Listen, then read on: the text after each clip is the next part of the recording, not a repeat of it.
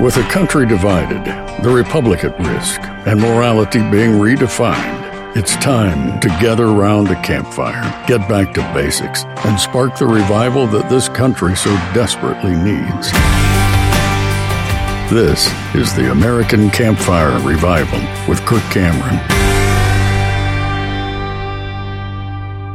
We've been talking about our founding fathers, and we've been talking about Patrick Henry. We've been talking about the early colonies and their understanding that self-government is that's the strategy for success. And England in early America was trying to just, rein those colonists back in and get them back underneath their power and their control, and they weren't having it. And there was a man named Patrick Henry, and he gave that famous speech. And I want to read to you the speech that he gave, because he sensed that perhaps a great conflict was coming. In fact, he knew a great conflict was coming, because the government that was putting them under their tyranny and crushing the will of these early Americans under the force of their taxation, stealing their property and their merchandise and their money and their freedoms and their God-given rights. Patrick Henry gathered everybody up, and he gave this very famous speech. I'm going to read just a part of it. And in his speech, he gave some very searching questions that had only one possible answer. And again, I'm reading this out of the American Covenant book, The Untold Story. And listen to what Patrick Henry said. He said, and this is in regard to the great conflict with England. He said, "What has there been in the conduct of the British ministry of England for the last 10 years to justify hope? What have they done over the last 10 years that should make us think that there is hope of reconciling with them?" He says, are fleets of ships and armies necessary to demonstrate their desire to love us and to have reconciliation? He says, no, those are instruments of war. He said, these are implements of subjugation. Those are instruments of force that will enslave us. He says, and what do we have to oppose them? He said, shall we try arguments? Shall we try talking with them some more? Should we really try to lay out our reasons? He says, we have been trying that for the last 10 years. In vain may we indulge our fond hope of reconciliation. He says, no, an appeal to arms and to the God of hosts is all that is left for us.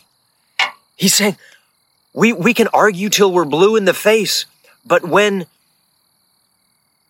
selfish men and women decide that they have the right to steal other people's property and their faith and their God-given rights, that kind of lust for power only grows.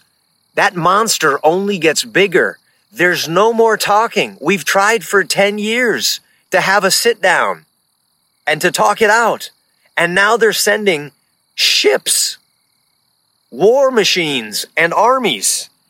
And he says, all we have left is to now defend ourselves and to appeal to the God of heaven to help us.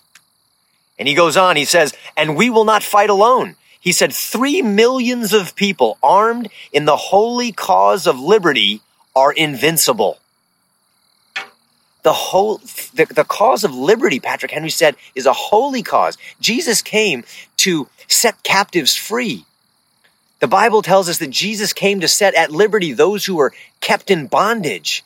It's a holy cause when we pursue freedom. And he said, we're not alone. A just God presides over the destinies of nations.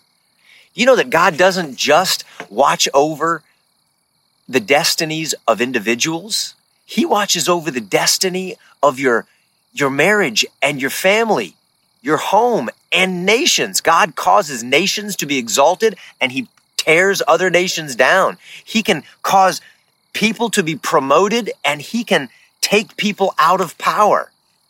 God watches over all of these things, Patrick Henry said, quoting the Bible.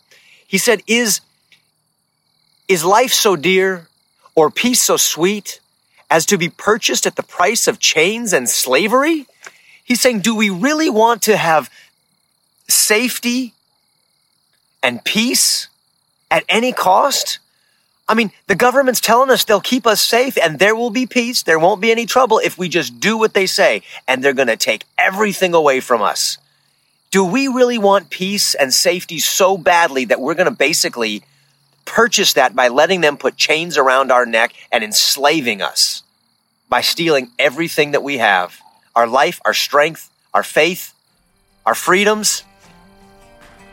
And here's the inevitable answer that Patrick Henry gives it. Hey guys, it's Kirk here. Did you know that another option to traditional insurance even exists out there? I get that it may come as a surprise since we're so conditioned to think traditional insurance is our only option, but that's simply not true.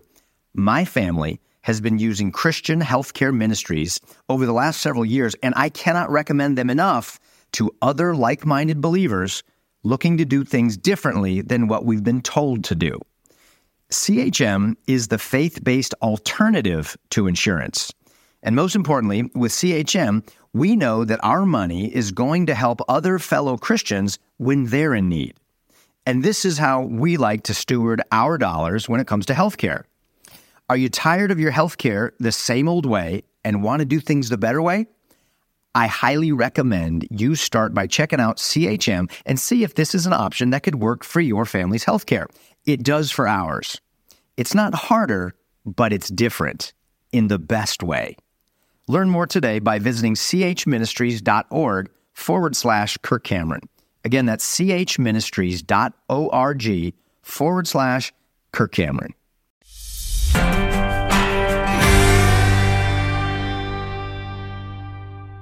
Forbid it, Almighty God. I know not what course others may take, but as for me, give me liberty or give me death. That's the context of that great line. Give me liberty or give me death. To him, it was better to die than to become a slave, because that's not living.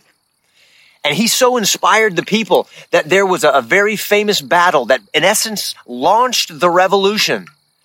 And the British came and they fired on the colonists in a town called Lexington. And they called it the shot heard round the world. When they fired on those colonists, the colonists in self-defense began to fight back. And that shot that was fired out, it echoed throughout the colonies. And it gave another colony in Concord time to prepare and to be able to defend themselves. And Paul Revere was on his horse and he was letting Sam Adams and John Hancock know what had happened. And they prepared, and the British military came to Concord and they fired on the colonies in Concord. And again, in a move of self-defense, they engaged in war and they chased down the British, the strongest military force in the world, and ultimately chased them all the way back to their ships. And amazingly, the British lost 273 men, and the American militiamen, these were farmers who were armed to defend themselves, lost only 93.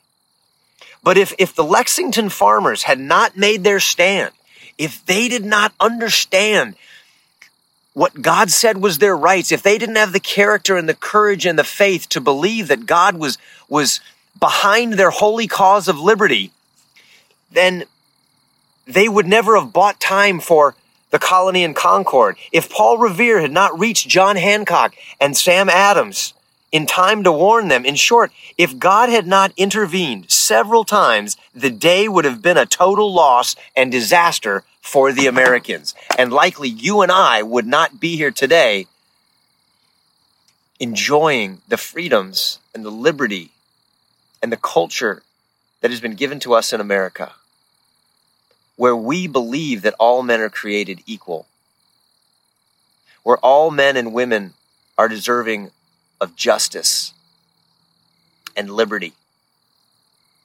And we wouldn't live in the greatest nation on earth.